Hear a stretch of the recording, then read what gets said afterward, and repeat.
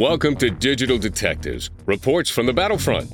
We'll discuss computer forensics, electronic discovery, and information security issues and what's really happening in the trenches. Not theory, but practical information that you can use in your law practice. Right here on the Legal Talk Network.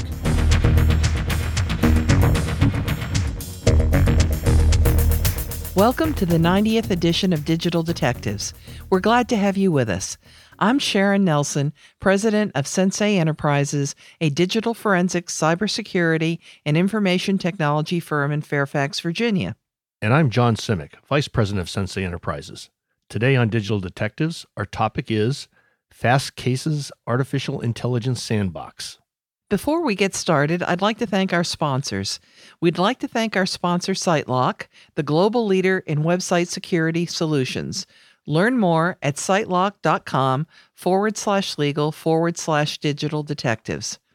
We'd also like to thank our sponsor, PINow.com. If you need a private investigator you can trust, visit PINow.com to learn more. Our guest today is Ed Walters, the CEO and co-founder of Fastcase.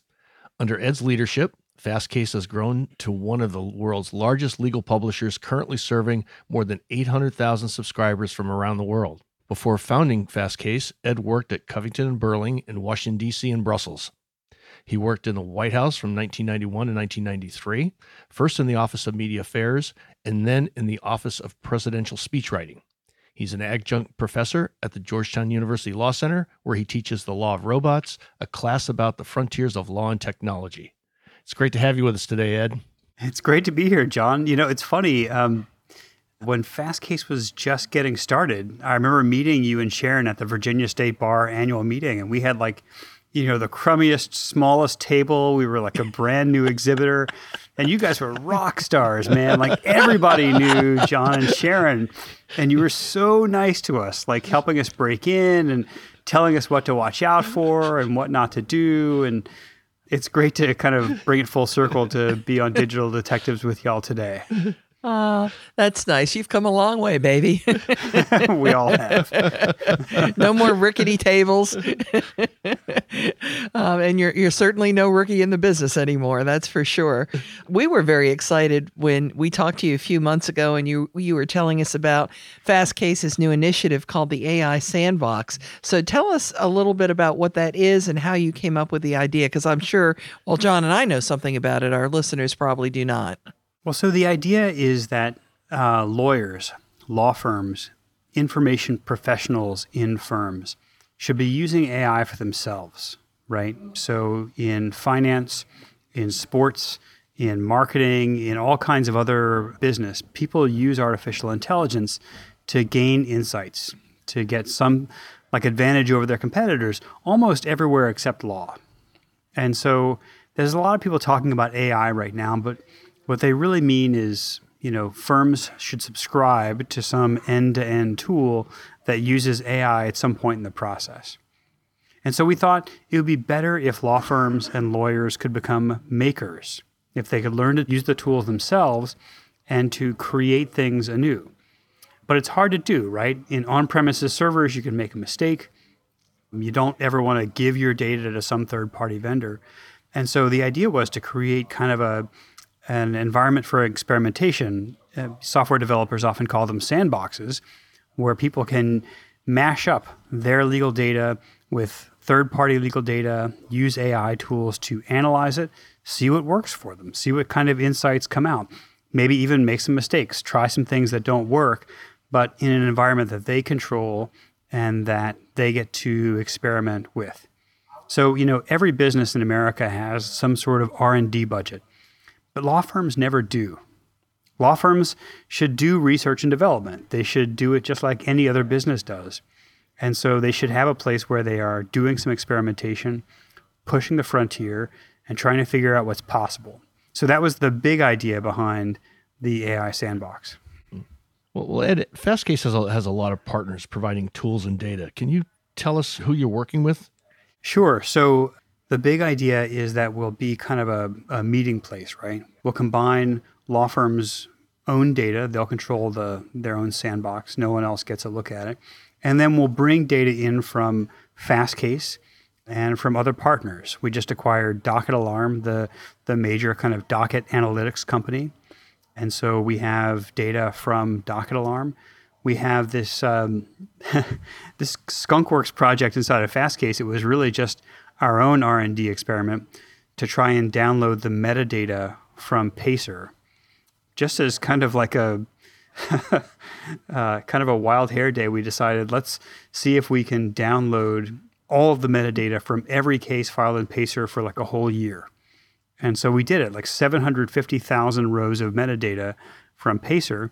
And so we put that into the sandbox as well. Now I think it's more than 2.5 million cases worth of data.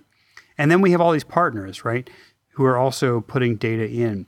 The most prominent of them is IBM Watson, who has put a bunch of their AI APIs, application programming interfaces, into the sandbox. We work with LexPredict and Contract Standards.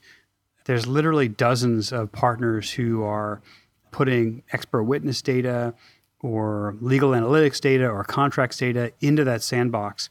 And then a whole lot of AI tools providers who are also putting their data in there. You can get a whole kind of roster of them if you want at fastcase.com/sandbox.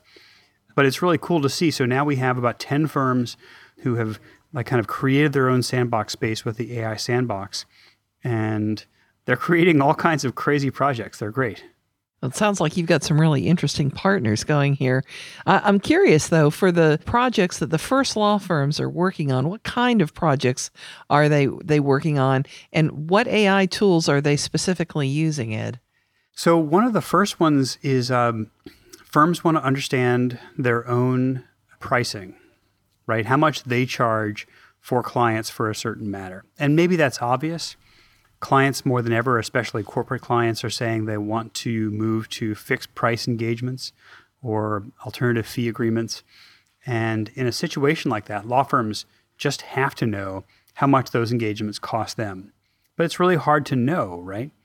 And so that's one of the first projects we're seeing, firms that are trying to understand their own costs for certain kinds of legal services. Another one is there's a lot of firms that are trying to understand expert witnesses better. So they have a roster of expert witnesses who have testified either on behalf of their clients or adversely to them in litigation. And so firms want to have more information about expert witnesses, when they were challenged, how they were challenged, whether they survived the challenge, whether they were successful, whether clients believe them. So expert witnesses are a good example of partner data. We have a number of partners who are providing that kind of expert witness data, and then law firms are taking their own expert witness data and mashing it up together, and then using tools to understand and visualize that data. That's the data sets. I would say IBM Watson tools are very popular here. They're also using some tools that are open source. So one that they're using is called Kibana. It's a tool of Elasticsearch that allows people to visualize data sets.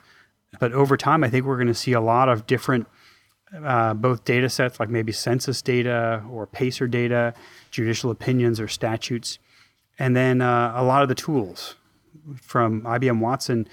We think of Watson as the kind of big blue obelisk that beat Ken Jennings in Jeopardy. It's not, right? It's like 62 different pieces of software that just solve a particular problem.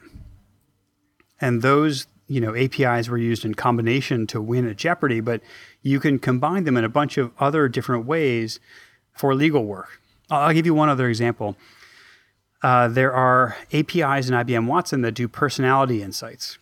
So if you go into a big box store, a salesperson within 5 seconds of you walking in the door is going to look at your shoes and your belt and your watch and your handbag and your glasses, and they're going to have you put into a category of buyer right away.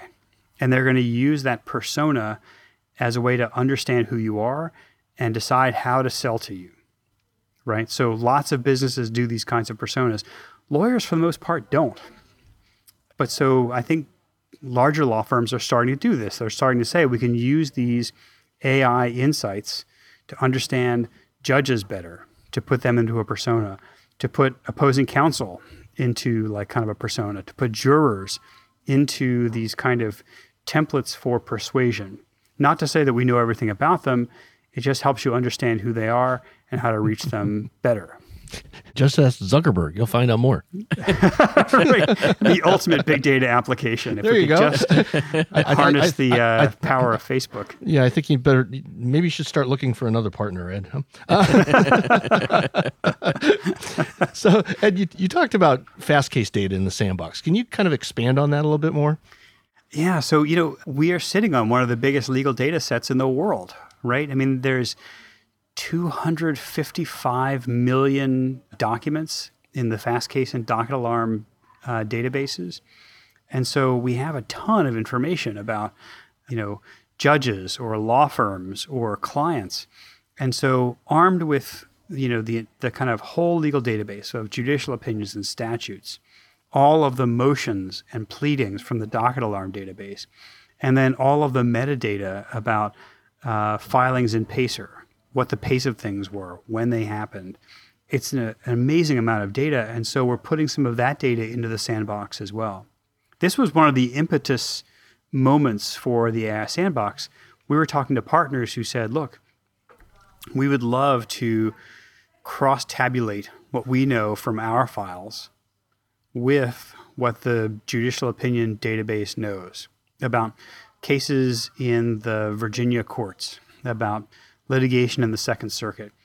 But everyone we talk to about this, all of the kind of big enterprise players here, want our firm to wrap up all of our data and send it to them so they can do the analysis and then send the results back to us.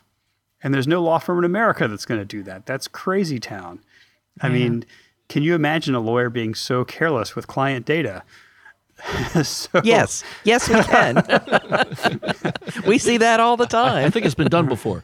Right. But so we said, look, there's no reason in the world why you should do that. If we create a sandbox environment that the law firm controls and they only control, we can give them the data. They can do the analysis themselves. And, 5 years ago, even 3 years ago, and that was just crazy. No one could work with these AI tools because they were too magical. But now they're more democratized than ever. It's easier to use them. If you, with some very lightweight training, that's a part of the AI Sandbox project, anybody can use these tools to do the analysis. And I say this as someone who is like a government major and philosophy minor. I got a D in calculus, for God's sake. I'm no wizard. I'm a muggle. But the tools are more democratized than ever. So even a non-scientist like me can use these data sets. Well, that kind of sounds exciting. I hope you'll do a video or something that everybody can see, because they're afraid of this sandbox because they do think it would take a lot of training. So maybe a public video would be good. That's a great idea. And we are going to try to publicize the success stories. So at this summer's American Association of Law Libraries annual meeting, we will have a panel of people who built things in the sandbox where they just show their work. We just did one at the ARC Group's Knowledge Management Conference in New York City, where we did the exact same thing. And what I really hope to do here is not showcase how awesome Fastcase is, although I always love that. I want to showcase how awesome the projects are that people build in the sandbox. I want people to show their work and say, wow, look, I took this big mess of data, maybe just all the documents in our firm's databases, and organized it and pulled out who the lawyer writing it was, who the judge they were appearing before was, and then just visualized it. I mean, that alone would be such an amazing tool that's hard to do today, but pretty easy to do with AI tools.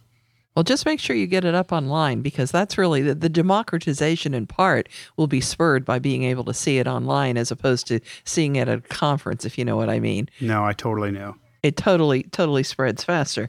So let's talk a minute about legal AI. And I hate to phrase it this way because the words Me Too have such another meaning these days. But Right. Is the AI sandbox just another Me Too AI project? Yeah, I hope not. I mean, I really worry about the kind of peaked expectations around AI, where we are in Gartner's hype cycle. And, there's a lot of people who are talking about artificial intelligence right now. It seems like it's mandatory for legal tech conferences or just legal conferences in general. You have to have a panel about AI. And, we're starting to create like a talking class about artificial intelligence. And, there's a lot of talk about it, but there's not a whole lot of work in AI. And I just would like to see some of the demystification of it. Instead of the AI sandbox being yet another tool that uses AI that you sort of apply in an end-to-end way, I'd like to see people, really building with it and seeing that there's nothing magical about it, right? It's not unicorns and pixie dust. They're just tools. It's like a pivot table in Excel, or a regression analysis. It will show you interesting things, but, not by magic, just by math. And so my hope is that we can move from an era of read-only artificial intelligence, where people might subscribe to a tool that uses artificial intelligence. Think like electronic discovery, right? Where you apply the tool in a simple way, but you never really get under the hood. Move from an era of read-only artificial intelligence to read-write artificial intelligence, where people use the tools and build their own AI applications. In the old days, typesetting was really hard to do. It required some fancy software and some real know-how to put together a newsletter or a properly formatted article or something. But now anyone can do it, right? That's just desktop publishing software. You can do most of that stuff in Microsoft Word because the tools were democratized. And we're in that world right now for artificial intelligence. The raw materials and the tools that make up even complex services like IBM Watson are now easier to use by non-technical users, which is awesome. That's really great. And the one thing I want to call out here is that this will work to the benefit of clients.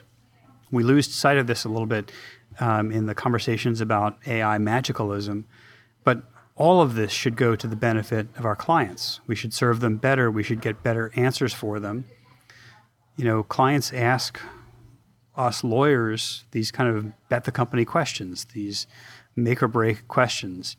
And sometimes we answer them with hunches. Based on 5 matters we've seen before, we think it looks like this. So when they say, should I take this settlement offer?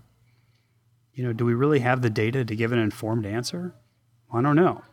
But the hope is with AI, we can look both to our databases and other databases to really give an informed answer, to give better educated answers, not with conjecture, but with data. Well, Ed, what's all the fascination with AI in law right now? You kind of touched a little bit on that, but why now? Well, I feel like maybe the big driver for it is access to justice. I hope that's what the big driver is for it. There is a very famous 2014 American Bar Foundation survey that says that 80% of people who need legal help aren't getting it. And in some cases, it's because they don't feel like they can afford it, but that's not the biggest reason. The biggest reason is people don't know that they need legal help. And so they're going without it, or they're kind of going it on their own. And if you look at any of the studies of it, people who go it on their own lose the vast majority of the time. Navigating the legal system without a guide is a fool's errand. I mean, you will lose 95% of the time. And in many cases, when you're pursuing the same matter with a lawyer, you'll win 95% of the time. But what does it say? That we're only serving like 20% of the market. So I think that there's a big push right now in lawyers and, I would say also like paralegals and non-lawyer professionals who are, trying to help people and bridge that access to justice gap. It's certainly my opinion, and I think the opinion of many other people, that we can't do it with pro bono work. There's not enough pro bono hours out there to do it. But AI might help if we can build software at scale that can help people. Not like a Watson Jeopardy machine, maybe like a Neurologic powered decision tree that is created by experts. Or maybe lightweight AI that can answer frequently asked questions, or help people to fill out forms better with document automation. then we can use AI and software as a force multiplier for access to justice. So I hope that's what's driving it. It's certainly exciting, right? I mean, artificial intelligence holds the promise that we can give better advice, and we can give it at scale, we can give it at lower prices, we can deliver better legal services. But again, I really hope that access to justice is what's driving it. Well, I know you do, and I know how sincere you are about it. But I guess I'm cynical, and although I hear a lot of talk about it, and some people are very genuine and sincere, there are a lot of people in flatly for the money and the profit, and the access to justice for many vendors, particularly, seems to be kind of a song and dance that they do. So I hope you're right too. I'd love to be wrong here, but I'm not sure. There's a lot of money chasing it. I mean, you're not wrong about that. Yeah, there's a lot of money chasing AI for sure. There's a lot of venture funds and others who are, very interested in anything that, this month it's artificial intelligence. Next month it'll be blockchain. There's always that kind of flashbang of the moment buzzword that'll attract attention and press and money. But why now? This stuff has been around since the 1950s. It's had big demonstration projects before. The biggest, most recent one, the victory over Brad Rutter and Ken Jennings in Jeopardy, was 2011, 7 years ago. Right. Mm-hmm. Well, it's held on to some of its gloss, I think, because it's gotten a little bit more practical and we've seen some demonstration of success. But I think it's probably time to take a break, isn't it, John? Yep. Before we move on to our next segment, let's take a quick commercial break. At least 80 of the 100 biggest law firms in the country have been hacked since 2011. Protect your firm and your clients from cyber attacks with SiteLock. Their industry-leading cloud-based suite of website security solutions includes website scanning, web application firewall, including DDoS mitigation, and 24/7, 365 US-based customer support. Give your firm and your clients peace of mind knowing their information is secure. Learn more at sitelock.com/legal/digital detectives.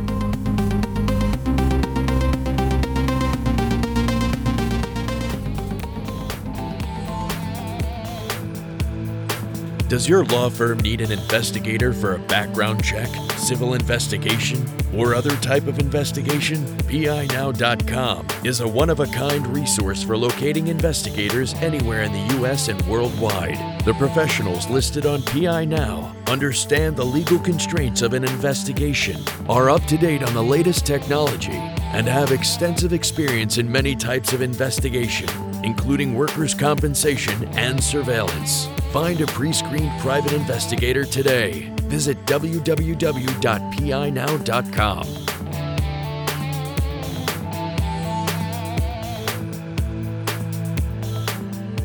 Welcome back to Digital Detectives on the Legal Talk Network.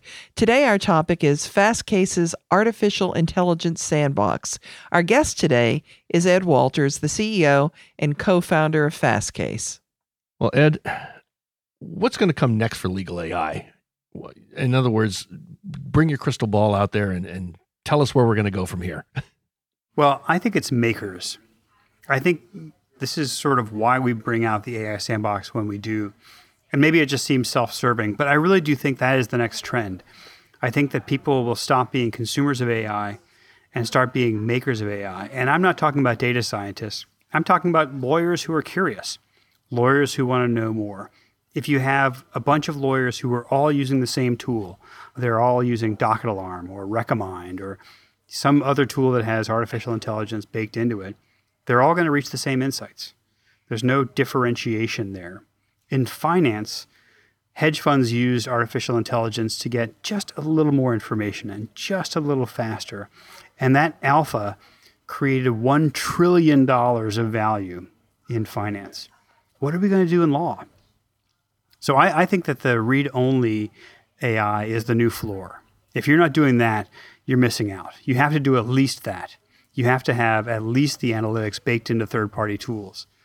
But the ceiling is going to be defined by what people make themselves with those AI tools. And we were talking before about why now. I'll just say there's more data now. There's more legal data available than there ever has been. And the tools are democratized now. They haven't always been. It used to cost like $300,000 to start using tools like IBM Watson. Now you can start doing it for free. And you can pay a quarter of a cent per API call. So they're more democratized than ever. And the methods are better than ever. So more data, more democratized tools, and better tools create this renaissance for AI makers. I think that's what's next. Well, people talk a lot about insights from artificial intelligence, but what they really are talking about, I think, is data. Isn't legal data an important precondition? It absolutely is. And, people often talk about garbage in, garbage out, but with artificial intelligence, and especially machine learning, you can only train it with data. And so it's interesting. A lot of the early AI sandbox projects are going to be just cleaning data. They're going to take like big masses of unstructured data and try to pull out information like how much the matter was worth or who dealt with it or what stage in litigation it was. Data is going to be what powers this maker's revolution and the next phase of AI. In fact, I have a book coming out about this in the late summer called Data-Driven Law, a collection of essays from luminaries like Kingsley Martin or Stephen Wolfram, a lot of real pioneers here. So it'll be a good case for this where we say, like, Ken Grady and others say, data is going to be the precondition for delivering good legal services in the future. Instead of hunch-driven law, data-driven law. Well, Ed, the book you referenced, is that one that you're currently working on or something else that you've done? No, it's in production. It's coming out from Taylor and Francis. I'm told probably in October, but it's possible they're going to finish it a little bit early. So it's going to be a lot of fun. So you have no more publishing projects on the horizon for you? I didn't say that. Well, you've got a new publishing brand, right?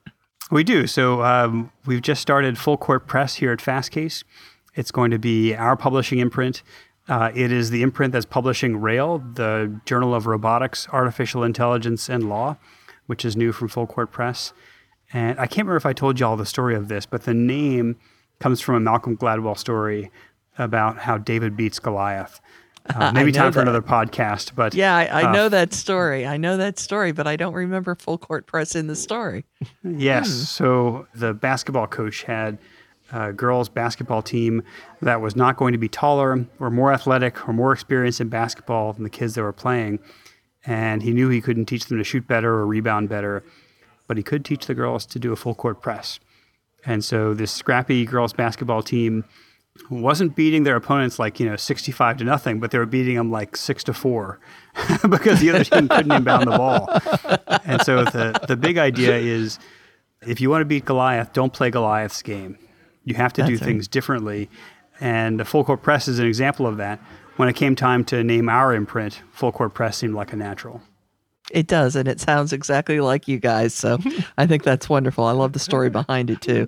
Thank you for joining us today, Ed. I know you're a busy guy, and you always take time out for us, and I'm glad we go way back, and we remember our humble beginnings, all of us, and it was kind of great back in the old days. It was simpler. Life was simpler then, but we really love having you on the show, and thanks for telling us about the sandbox, and I hope folks will take a look at it. I'm so grateful. Thank you for having me on. That does it for this edition of Digital Detectives. And remember, you can subscribe to all the editions of this podcast at LegalTalkNetwork.com or on Apple Podcasts. And if you enjoyed our podcast, please rate us on Apple Podcasts. And you can find out more about Sensei's digital forensics, technology, and cybersecurity services at SENSEIENT.com. We'll see you next time on Digital Detectives. Thanks for listening to Digital Detectives on the Legal Talk Network. Check out some of our other podcasts on LegalTalkNetwork.com and in iTunes.